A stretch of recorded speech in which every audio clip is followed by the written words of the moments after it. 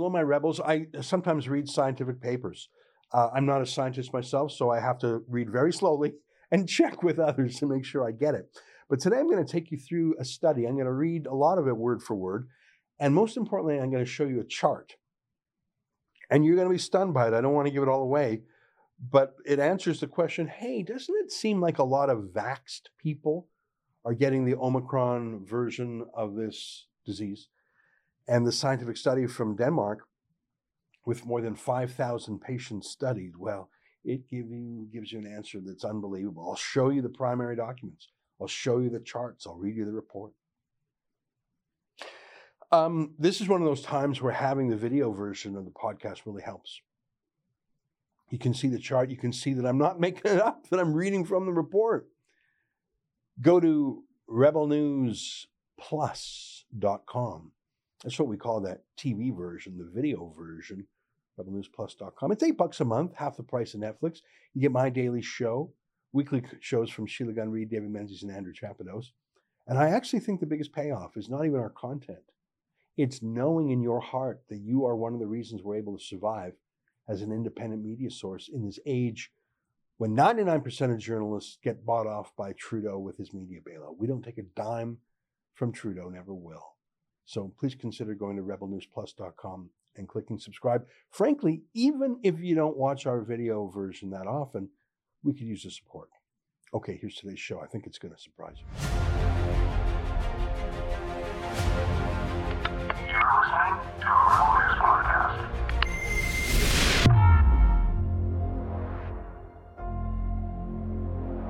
Tonight, is it just me, or is the Omicron variant of the virus actually worse if you have a vaccine? Spoiler alert, it's not just me.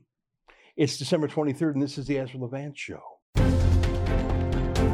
Why should others go to jail when you're the biggest carbon consumer I know? There's 8,500 customers here, and you won't give them an answer.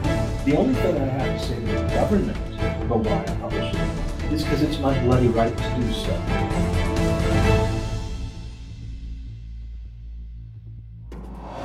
I don't blame anyone for getting sick, just like I don't blame anyone for getting cancer. Sometimes that's hard when someone is an alcoholic, or if they're really fat, and then they get liver disease or a heart attack. Our untrained eyes detect a cause, and if the cause is in some way rooted in a free choice, the mind wanders. Maybe it makes me a bad person, but I think that's why it was hard for me to take public health lectures from Sarah Hoffman, the former NDP Minister of Health in Alberta. Or imagine Maggie de Block, the health minister for Belgium. I'm not making fun of them for being fat. They may have a medical problem I don't know about. Maybe, I doubt it. They are so good at managing things that it would be nuts to have anyone healthier running the healthcare system. But when so much of health these days is scolding you, nudging you, nagging you, ordering you around, it's not quite as compelling when the person doing the scolding doesn't seem to practice what they preach. You know, universal healthcare has been a liberal mantra for nearly a century, actually. For a while, it was considered by the official people, at least, to be central to Canada's identity. Medicare, it's what made us, us. Imagine defining your people and your history and your geography and your culture by a government welfare program that, by the way, didn't really work, and we don't even really talk about it so much anymore, partly because it so obviously doesn't work in the crisis of our time. And in the past 2 years, it's obviously failed. We did a show the other day about a report that 500,000 surgeries have been canceled because of COVID. But of course, COVID didn't cancel them. Politicians and bureaucrats did. But what's gross about these days is the blaming of sick people, blaming them as unclean and underclass, militarizing public and medical opinion against them. That's that they're dirty, that we're clean, they're dirty. It's a moral failure on their part. We're so much more moral.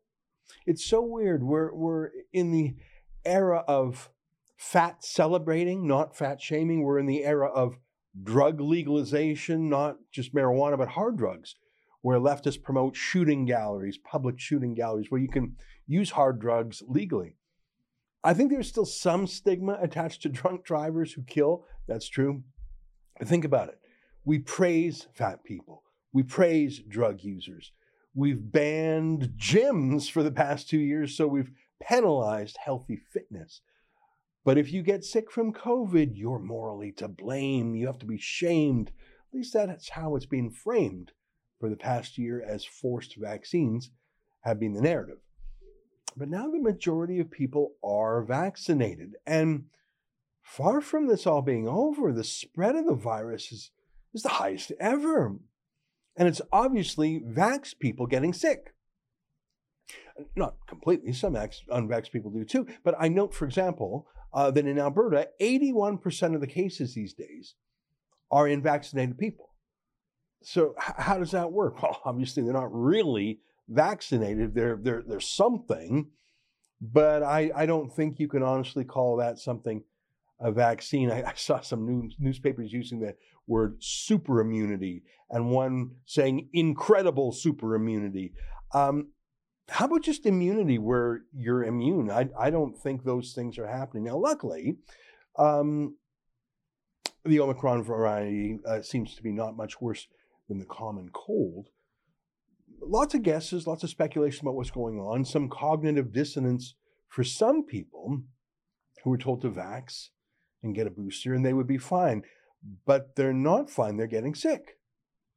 Here's a thoughtful comment by Tim Pool. He was responding to this bizarre vaccine mandate rule by the mayor of Chicago, basically banning people from getting anything to eat. By the way, most Black people in Chicago and also in Washington, D.C., which is about a 70% Black city, they're unvaxxed. But put that Jim Crow law aside for now. Just take a look at the mayor here for a second. Exempt from this order are houses of worship, K through 12 schools, grocery stores, office buildings, and residential buildings. Now, that doesn't mean that people who are in control of those spaces shouldn't themselves affirmatively take precautions. But for now, this order doesn't cover those venues. Also exempt are any individuals entering an establishment for less than 10 minutes for the purpose of merely ordering food or drink. So if you're going in that coffee shop to pick up and go, you don't need to show proof. But if you're going to linger, you're going to eat that muffin, you're going to sit down with your laptop, you got to show proof of vaccination. So Tim Pool points out, he says, 2 people enter a restaurant. He's talking about Chicago now. Only one is vaxxed. They're both standing next to each other. Unvaxxed is waiting to order takeout. Vaxxed is waiting for a table. Vaxxed has COVID, but has proof of vaccination and is allowed to sit. Unvaxxed does not have COVID, but must leave. That's how it is. Because most people catching the virus now are vaxxed. But they have a license, a pass, a QR code to enter an establishment, to get on a plane, whatever. There's absolutely no screening for the virus to get on a plane these days. If you've got that little pass saying you're vaxxed, you're allowed on. No test for you. The screening isn't for the virus, it's for political compliance. Okay, but enough preamble. Here's the news. A study out of Denmark, published here on a website hosted by the British Medical Journal and Yale, and funded, by the way, by the Chan Zuckerberg Foundation. Now, you'll forgive me if I use a little bit of jargon here because I want to read this to you. I'll skip over some terminology that's irrelevant to our conversation. Here's the headline of the study: Vaccine effectiveness against SARS coronavirus 2, that's how they say COVID-19, infection with the Omicron or Delta variants following a 2-dose or booster BNT162, that's Pfizer, or mRNA 1273, that's Moderna vaccination series, a Danish cohort study. Okay, sorry for all the jargon. That basically means they're studying Do those two vaccines, Pfizer and Moderna, do they work against Omicron or Delta if you got 2 or 3 shots of it over time, okay? So I'm going to sometimes skip over words like BNT162, whatever, just because that's a technical description of Pfizer. I'm just going to translate some of the jargon just to make the reading easier, but I'll show you the words, and of course you can click on the study yourself. So let me read from it. In this brief communication, we are showing original research results with early estimates from Danish nationwide databases of vaccine effectiveness, VE, against COVID-19 Omicron variant up to 5 months after a primary vaccination series with the vaccines, and Pfizer and Moderna, the ones they checked. So is that clear enough? By the way, they studied more than 5,000 people, so it's a big survey. So here's their summary. Our study provides evidence of protection against infection with the Omicron variant after completion of a primary vaccination series with the vaccines. In particular, we found a vaccine effectiveness against the Omicron variant of 55% and 36% for the Pfizer and Moderna vaccines, respectively, in the first month after primary vaccination. However, the vaccine effectiveness is significantly lower than that against Delta infection and declines rapidly over just a few months. The vaccine effectiveness is reestablished upon revaccination with the Pfizer vaccine, 55%, etc. So all that confidence interval stuff that they say is just a way of saying how statistically certain they are of this given the sample size. But did you catch that part? The vaccine only works a certain percentage of the time, 36% of the time, whatever, against Omicron after a very short period of time. How can you sell something as a vaccine if it doesn't work most of the time? Isn't that a bad Ron Burgundy joke from Anchorman? Well, I'll give this little cookie an hour before we're doing the no pants dance. Time to musk up. Wow. Never ceases to amaze me. What cologne are you gonna go with? London Gentleman or... Wait. No. Hold on. Blackbeard's Delight. No. She gets a special cologne. It's called Sex Panther by Odeon. It's illegal in 9 countries. Yep. It's made with bits of real panther, so you know it's good. It's quite pungent. Oh, yeah. Ooh, it's a formidable scent. It stings the nostrils. In a good way. Yeah. Brian, I'm gonna be honest with you, that smells like pure gasoline. They've done studies, you know. 60% of the time, it works every time. That doesn't make sense.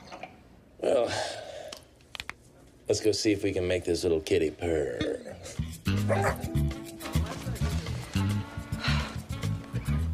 Hey, sweet cheeks. Got an invite I'd like to extend your way. My God, what is that smell? Oh. That's the smell of desire, my lady. God, no, it smells like a used diaper filled with Indian food. Oh, excuse me. You know, desire smells like that to some people. What is that? The vaccines are not working against Omicron. They work half the time or a third of the time, even if you're triple boosted, even if you keep getting boosted, it works for a bit, but then it fades away very quickly. But actually, their charts show more than their written reports. They don't talk about this part in their written report. After a while, these two vaccines, Moderna and Pfizer, they give negative protection.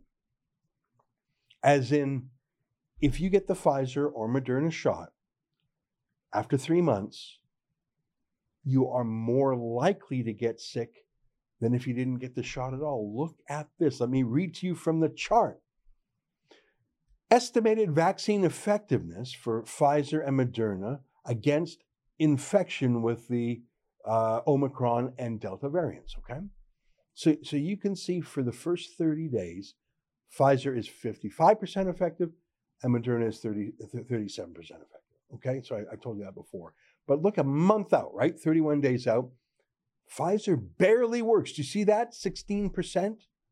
Moderna works a bit better. 2 months out, 60 days. You see that? Both have fallen to single digits. They don't work more than 90% of the time. Seriously, what's that? 9.7% effectiveness for Pfizer, 4.2% effectiveness for Moderna. It's useless. You might as well be taking a placebo. But look at the next line. And it's weird to me that they didn't highlight this. This should be in the headline on the front page. I shouldn't have to dig it out in the chart. This should be in the written report. 91 days out, what's the effectiveness here? Minus 76.5% for Pfizer, minus 39.3% for Moderna. Minus.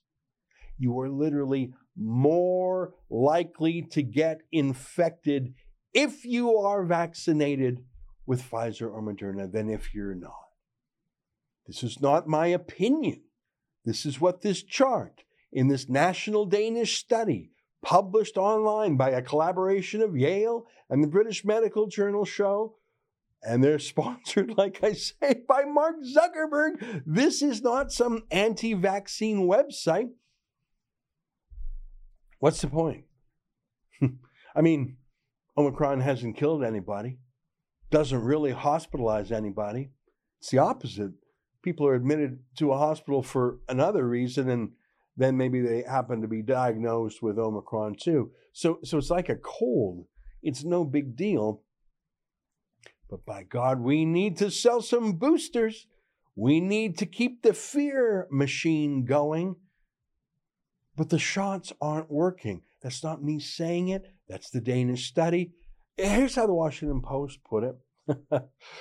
In this, buried in this report, they say Denmark's data shows people with 2 doses to be just as vulnerable to Omicron infection as the unvaccinated. No, actually. The Washington Post, owned by Jeff Bezos, the study doesn't actually show vaccinated people to be just as vulnerable as the unvaccinated. It shows them to be more vulnerable than the vaccinated. I wonder if you'll see this study in the CBC. Stay with us for more. See that Justin Trudeau has punished a member of his caucus who dared to travel when Trudeau told ordinary Canadians not to travel. That's a pretty high standard. I don't know if he'll be able to keep it up because, of course, we know Trudeau himself violates all of the lockdown rules when it suits him. He does not quarantine when he returns from foreign travel in the way he demands others. He does not socially distance or wear masks when it suits him for a photo op. On the other hand, he's very showy about it on other occasions. You might recall that when our friend David Menzies was beat up by Trudeau's bodyguards, it was because David had the temerity to show up at a Trudeau Christmas party fundraiser and try to ask the question, why can you have a Christmas party, but you're asking Canadians not to? It's the hypocrisy. And I think that's important because I support Canadians being free to travel and free to live their lives at home. So if I myself were able to travel, I would not regard it as a hypocrisy because I don't believe in the rules. But what about people like John Tory, the mayor of Toronto, and his luxury villa in North Palm Beach? Is it kosher for him to lock down his own city, but then fly down there for Christmas to get out of the cold, dreary Toronto? Our next guest is an accomplished journalist who was with the Toronto Sun for many years. She's now with our friends at True North, and she has escaped the lockdownism of Canada and is in the freedom, the promised land of Delray Beach, Florida. She joins us now, Sue-Ann Levy. Sue-Ann, great to see you again. I wish I was down there, but more to the point, I wish I was free to come and go down there, but I'm not. I'm under lockdowns. I think there's a moral difference between an ordinary citizen like yourself enjoying freedom, traveling, going to the sun, going to freedom, versus a Trudeau or a John Tory or a Doug Ford people who lock down others, but then want to get away from the lockdown themselves. I think that's an important distinction, isn't it? Oh, for sure. If they're declaring the rules and they're telling other people that they're vulnerable or they need to stay in their homes or socially distant or not have as many people as they would like for Christmas, then they have to play by the same rules. They need to stay wherever they are, whether it be in Toronto or Ottawa.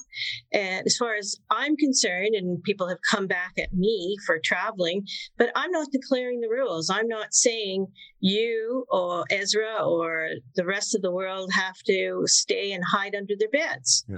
I'm free to go, and I'm exercising that freedom. Yeah, and I think it's normal. I mean, travel and, frankly, the idea of being a snowbird is a very Canadian thing. A lot of people in Calgary would go down to Arizona. A lot of people in Toronto and Quebec. Quebecers love Florida. And the thing is, it's a sign of, do they really mean it? It reminds me of when Leo DiCaprio goes on his yacht or when Al Gore flies on private jets. I'm not against people having wealth and yachts and private jets. It's just when these are the same people saying, reduce your carbon footprint, it just goes to, do they really mean it? And I think that's the thing here is, I don't believe that these lockdowns have a scientific merit. I think that the vaccination rate in Toronto is around 80%. It's actually higher. And then the natural immunity rate, it's almost everyone. So I don't know if they believe it, but their own actions tell the tale. They try and cheat when they can get away with it. And that's what bugs me. They say one thing and do another, just like the carbon cops DiCaprio and Al Gore do. It's been total hypocrisy with this COVID, the whole COVID process in the last 2 years. And we've seen plenty of examples of it. It's do as I say, not as I do. Mm-hmm. And, I think Canadians, certainly Torontonians and Ontarians, are just sick of it all, just absolutely sick of being told what to do, being lectured by leftist doctors who think they know better, self-righteous, sanctimonious people who feel they can get on and tell on social media and tell people they're not allowed to go here, there, enjoy their lives. Look, the goalposts keep changing, and I understand this is an evolving disease, but we're, double vaxxed, boosted. I am certainly. And, at some point, you just have to say we have to learn to live with it. Yeah. And I don't think any of these health officials are prepared to say that. Yeah, and they don't like when the camera is turned on them. I did a fairly boring tweet that I've used the word send me video of this guy breaking the lockdown rule. I've said that a dozen times. In fact, we actually last Christmas sent someone down to John Tory's place in Palm Beach just to see if the house was being used. And indeed it was being used. Now he claims it wasn't him in there, and I suppose I have to take him at his word. But we hold public office holders accountable. Now, it's true that a TV doctor is not an elected politician, but so many of the decision makers are not elected politicians. They're bureaucrats. They're doctors who, for the first time in their lives, people care. People, they're celebrities. They're on TV. I just suggested, hey, anybody, is this TV doctor who's calling for lockdowns? If you catch him breaking the rules, send me the video. And the freak out. And I don't know. I suppose it's because they like their privacy. Yeah, me too.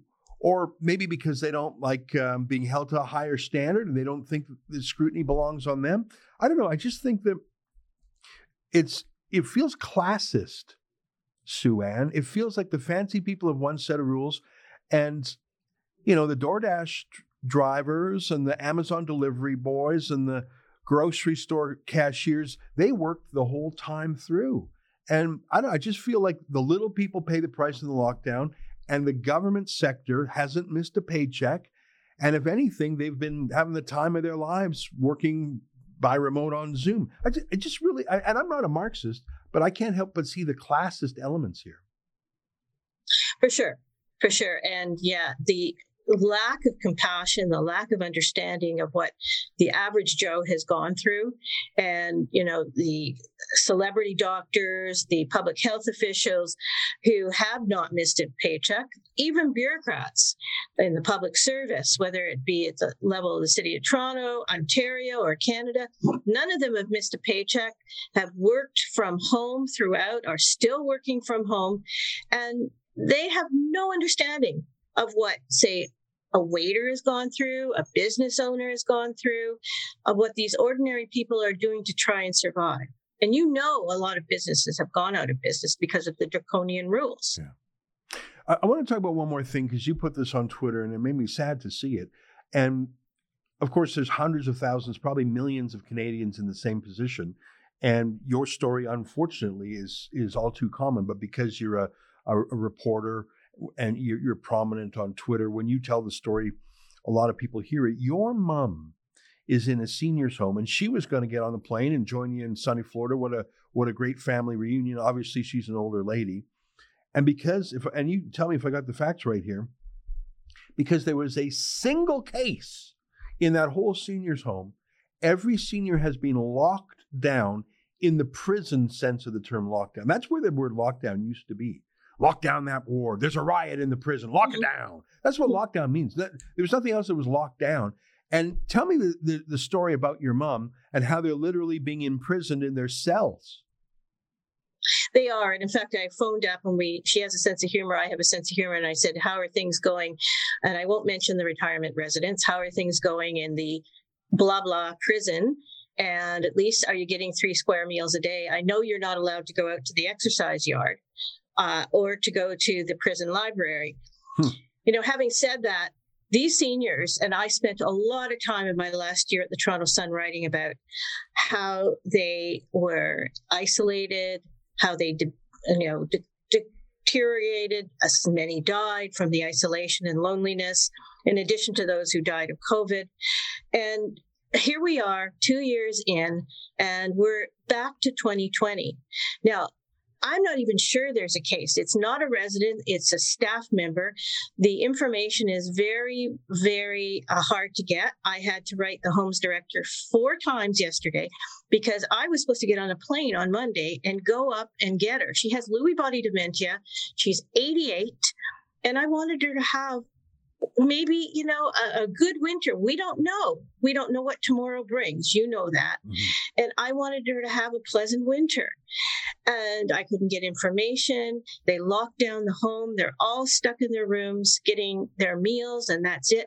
They didn't even want my mom to walk the hallway. She needs to move her legs because of her condition. They told her caregiver she couldn't go out of her suite. I mean, how cruel is that? And it's not just my mom, but I wanted to expose it because it's happening to others. Yeah. And she will make it down to Florida eventually. However, it's just really cruel. And half of her home is not Jewish. They do celebrate Christmas. Can you imagine? Do you think Eileen Davila, the medical officer of health in Toronto, would spend her Christmas alone in a small suite, having meals only delivered, maybe through the door? Maybe we should put a hole in her door and deliver them that way on a tray. That really is like a prison. I've had the unusual experience of visiting people in prison, including in lockdown type situations. It is considered a form of psychological torture to be in solitary confinement. I should tell you that even when I visited my friend Tommy Robinson in the ultra high security Belmarsh prison, that's the UK version of Guantanamo Bay, that's where all the terrorists and the murderers are kept. Even the worst of the worst are allowed out for exercise for an hour a day. They're allowed visitors. Not everyone in solitary is, but it's a form of torture. It's frowned upon by civil rights and groups like Amnesty. And what you're describing, your mom going through, is literally the definition of solitary confinement. It is. The only difference is that she does have a caregiver coming in to help her because she has certain care needs for 8 hours a day. but the rest of the time she's all by herself. I've been calling her once, twice a day to make sure she's okay. I could go visit her because I'm an essential caregiver. If I was up there, my brother can go in as well, but we have to suit up, mask, all the protocols. I'm telling you, Ezra, my dad died of COVID. He was in hospital for 2 weeks last year. I suited up, and, because there was a sincere threat. There is no threat. Why the heck would one have to suit up in a mask, in gowns, in gloves? I mean, to me, it is just a total of abuse of power by public health officials. The whole thing reminds me of airport security. I mean, there was a terrible event, 9/11, and for 20 years now, we have what I call security theater. It's very showy, it's very ostentatious, but I don't think they've caught a single terrorist in 20 years. And the thing is, okay, it's a hassle, we grumble, but okay, so it's a half an hour extra of your life on a trip. It's not the end of the world. You feel a little groped sometimes, but it's not the end of the world. I think this is public health theater at this point. Maybe a year and a half ago, we didn't know, or maybe there was some rationale that made sense then. But if you've got a double vax patient and a double vax family member, and the whole facility is vaxxed, to dress up like a spaceman from head to toe, that's public health theater. There's no science there. And unlike the airport security theater, it's not a half-hour inconvenience on the front end of a lovely trip. It's a day in, day out change of your life. I think the, quote, cure for this pandemic is far more devastating than the virus itself. Last word to you, my friend. And I absolutely agree. And, my mom is a tough cookie. Come by it honestly, so she will make it through. My brother and I are very invested in her care. But I have to tell you, the other thing is that they absolutely hate when you question what they're doing. And I was even bullied into, because I wanted to take my mom out, into being told that I could face a $5,000 a day fine if I took her out while they were in lockdown. So this is how they operate. Threat, probably illegal. They probably just made it up. But it's brought out the inner authoritarian. You know what? In each of us, there's a little devil and a little angel. I mean, we know that stereotypical image of a devil and an angel on each shoulder whispering into our ears. Each of us has the ability to do wonderful things and to do terrible things, and we have to govern ourselves. And unfortunately, this pandemic and the lockdowns have really brought out the authoritarian within so many of us, and it's shocking. The worst to see. Yeah. Well, Sue-Ann, it's great to see you. Sorry, go ahead. You were about to say. Thank you. I was just going to say that what really upsets me is that these are vulnerable seniors who can't fight back, don't have the energy to fight back. So that's what really troubles me. Well, and I agree with you on that. And I regard myself as lucky that I am with my own company, that I'm not. So seniors are obviously vulnerable, but even workers who have no alternative, and if they don't obey some corporate edict or some political edict, they're going to be fired. I regard myself as very lucky that I live a life where I'm independent in most ways. And I think most Rebel staff feel the same way, that we have some freedom here. If you're in an institution like your mom is, or if you're in a corporate institution, a lot of your civil rights have been taken away. And I think we'll be facing the legal, moral, social, psychological, and health consequences of that for a very long time. It's good to see you. I'm glad you're down there in the promised land. Nice to see you. Happy holidays. You too, my friend. Yeah. And folks, just the exciting news is you can continue to follow Sue-Ann Levy in the web pages of True North, tnc.news. So make sure you give her a follow. She was one of the feistiest columnists and reporters of the Toronto Sun. It was a great loss to them when she left them, but it was a great gain to True North. So make sure you follow Sue-Ann there. Take care, my friend. Enjoy the sun. Thank you. I will. All right. There you have it. Boy, I'm jealous. I'm here in frosty Toronto, and that's Sue-Ann Levy in Delray Beach. Stay with us. More ahead.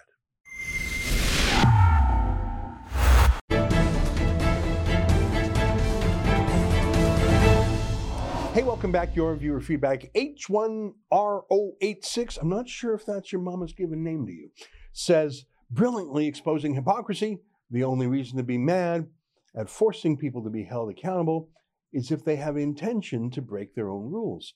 They have zero internal accountability in the Liberal Party, and they're goons, and it's great to see someone injecting some. I think private people should be allowed to have their private lives. I really do.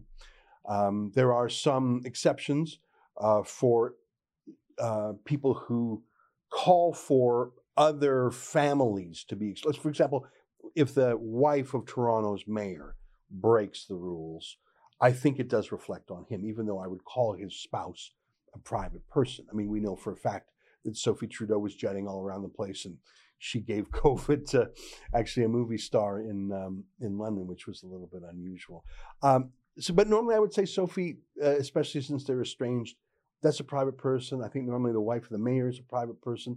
I really don't think private matters should be in the public interest. I just don't think so. I don't want to go down that road as a society, but it is not a private matter when a pundit on TV who is calling for lockdowns then breaks the lockdowns. And I don't have proof that Naheed Dosani, that doctor, breaks the rules. I don't have proof of it.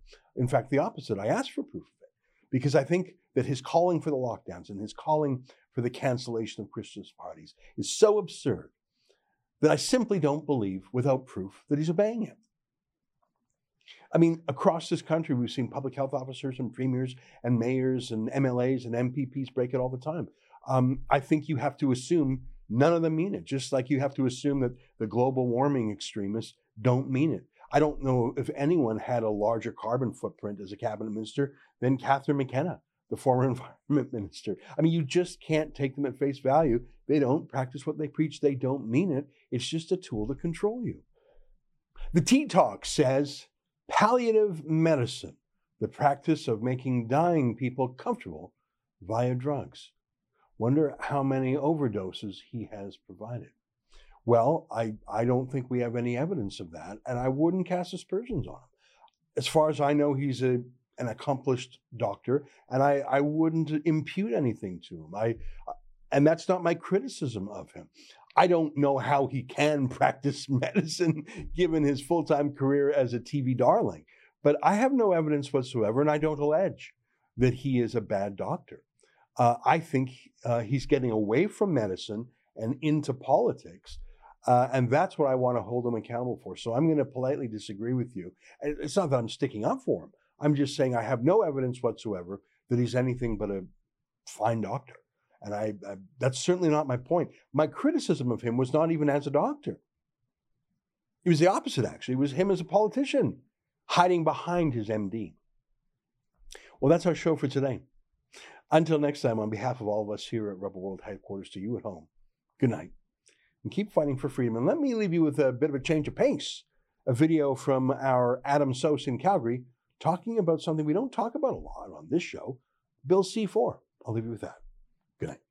It's an ideological shutdown. What I've learned is that there seems to be an undercurrent of thinking that's happening right now, whereas, like, let's say I don't validate your feelings, then I'm actually committing a harm to you. And it's like, this is what I'm worried about, is that, like, my story invalidates the feelings of some other people, but people have to dig into this, you know, and explore, look, and ultimately look for the peace. Adam Sos here for Rebel News, bringing you an update on our banbillc4.com campaign. We're urging you to go to that URL, check it out, sign our petition, and send an email with our one-click option to let people know that you're opposed to this bill. This bill at face value seems like a standard conversion therapy bill, but when you start looking at the definitions, it becomes extremely problematic. This bill fundamentally undermines people's rights to access whichever sort of therapy they deem best for them. It is a marginalizing bill, and it is a bill that furthermore undermines religious freedoms in this country. I'm going to be joined in just a moment by Hudson, who is going to share his testimony about his experience and share his concerns about Bill C-4. So, Hudson, if you could just let me know, maybe first off, why you became concerned about Bill C-4. Sure. One of the biggest reasons was because I was afraid that if a bill like this came out, then people with a story like mine, we wouldn't be able to share our stories, often involving, like, you know, being touched by the love of God and how we've striven to devote our lives to Him, and how that has just led us to have transformed lives overall in many ways. I've found that there's some people who believe that in and of itself could amount to conversion therapy by us sharing our stories. So that's kind of unsettling, you know. And for those folks who maybe aren't familiar with you, can you share just like a little bit about your story, maybe the Cole's Notes version? Sure, Cole's Notes version. Same-sex attractions and transgender inclinations, what they be called today, are both part of my story. And somehow I found myself back, I found my way back into the Catholic Church, the last place the world said I could ever look. And I've never looked back.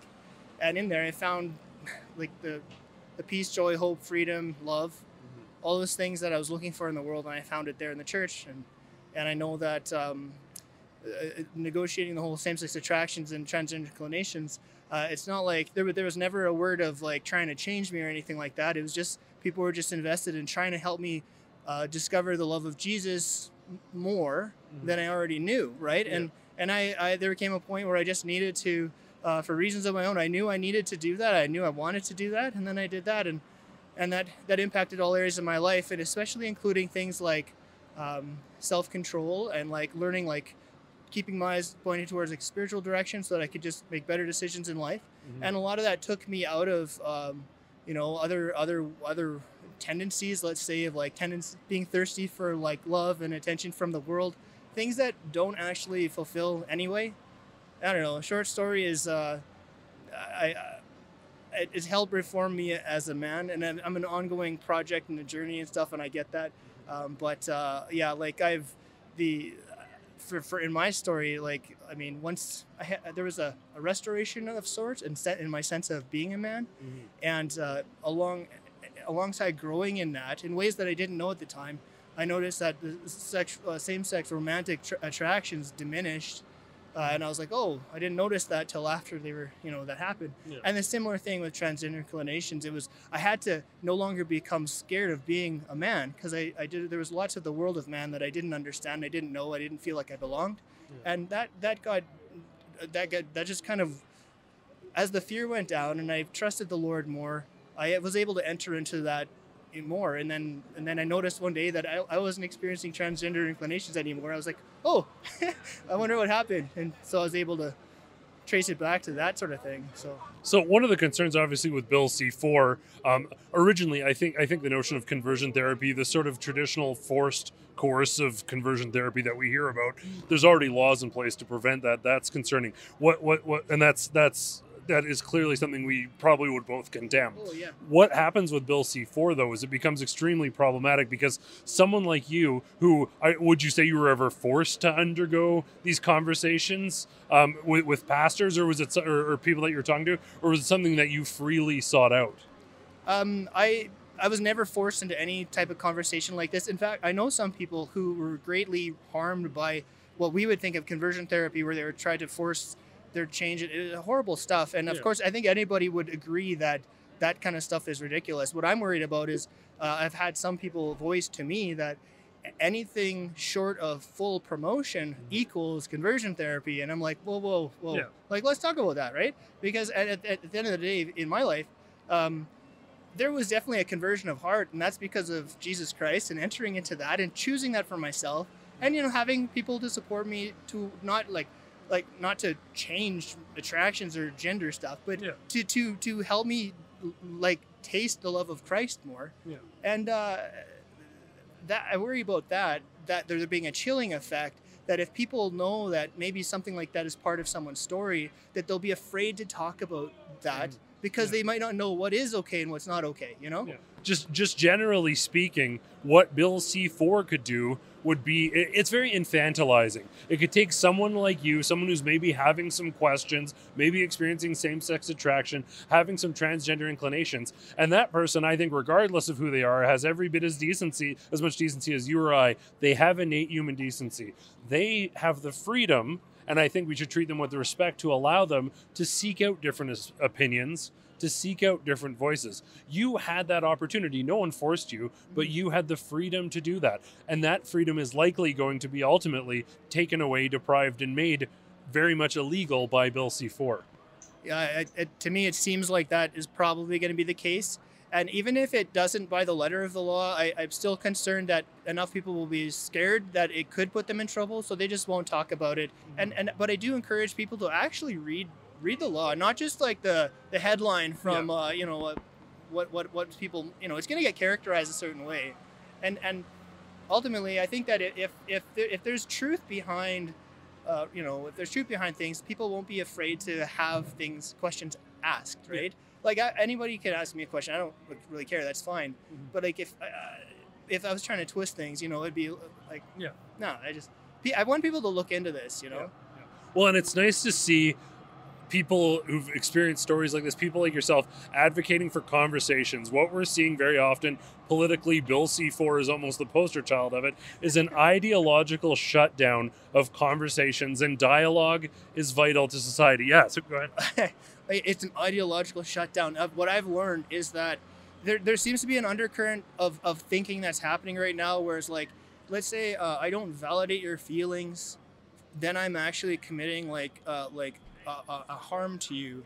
And it's like, this is what I'm worried about, is that like my story invalidates the feelings of some other people, but people have to dig into this, and explore. Mm-hmm. Look, and ultimately look for the peace. Like, even if like my heart's been touched by Christ, I know this, and it's like they could make it so that even saying any piece of my story is illegal, but they can't illegalize the love of God, and that's what I'm hoping maybe will get brought to the surface.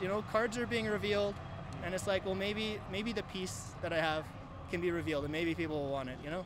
Well, I want to thank you for coming forward, sharing your story. It's wonderful to see that people like you are keeping the conversation alive. I think very much as Bill was intended at shutting the conversation down. But I know your story matters, and people who have stories like yours, wherever they are on the spectrum, those stories deserve to be heard because you're every bit as important as anyone else. So thank you so very much for coming forward and sharing your story. Thank you. Appreciate it. Well, I want to thank Hudson for providing us with his perspective and his concerns on Bill C-4. Again, I'm urging you to consider going to banbillc4.com to learn more and to sign our petition opposing this discriminatory and bigoted bill that is riddled with problematic languages and problems. It in itself comes in confrontation with fundamental charter rights that are ensured, like the right for an individual to seek the therapy they deem best, as well as religious freedoms. I want to thank you all, as always, for tuning in. For Rebel News, I'm Adam Sos. Hey, if you think that Canadians have the right to seek whichever counseling they deem best for themselves or their family members, go to banbillc4.com, sign our petition, click our one-click politics link to send an email to the people responsible for bringing Bill C-4 into law.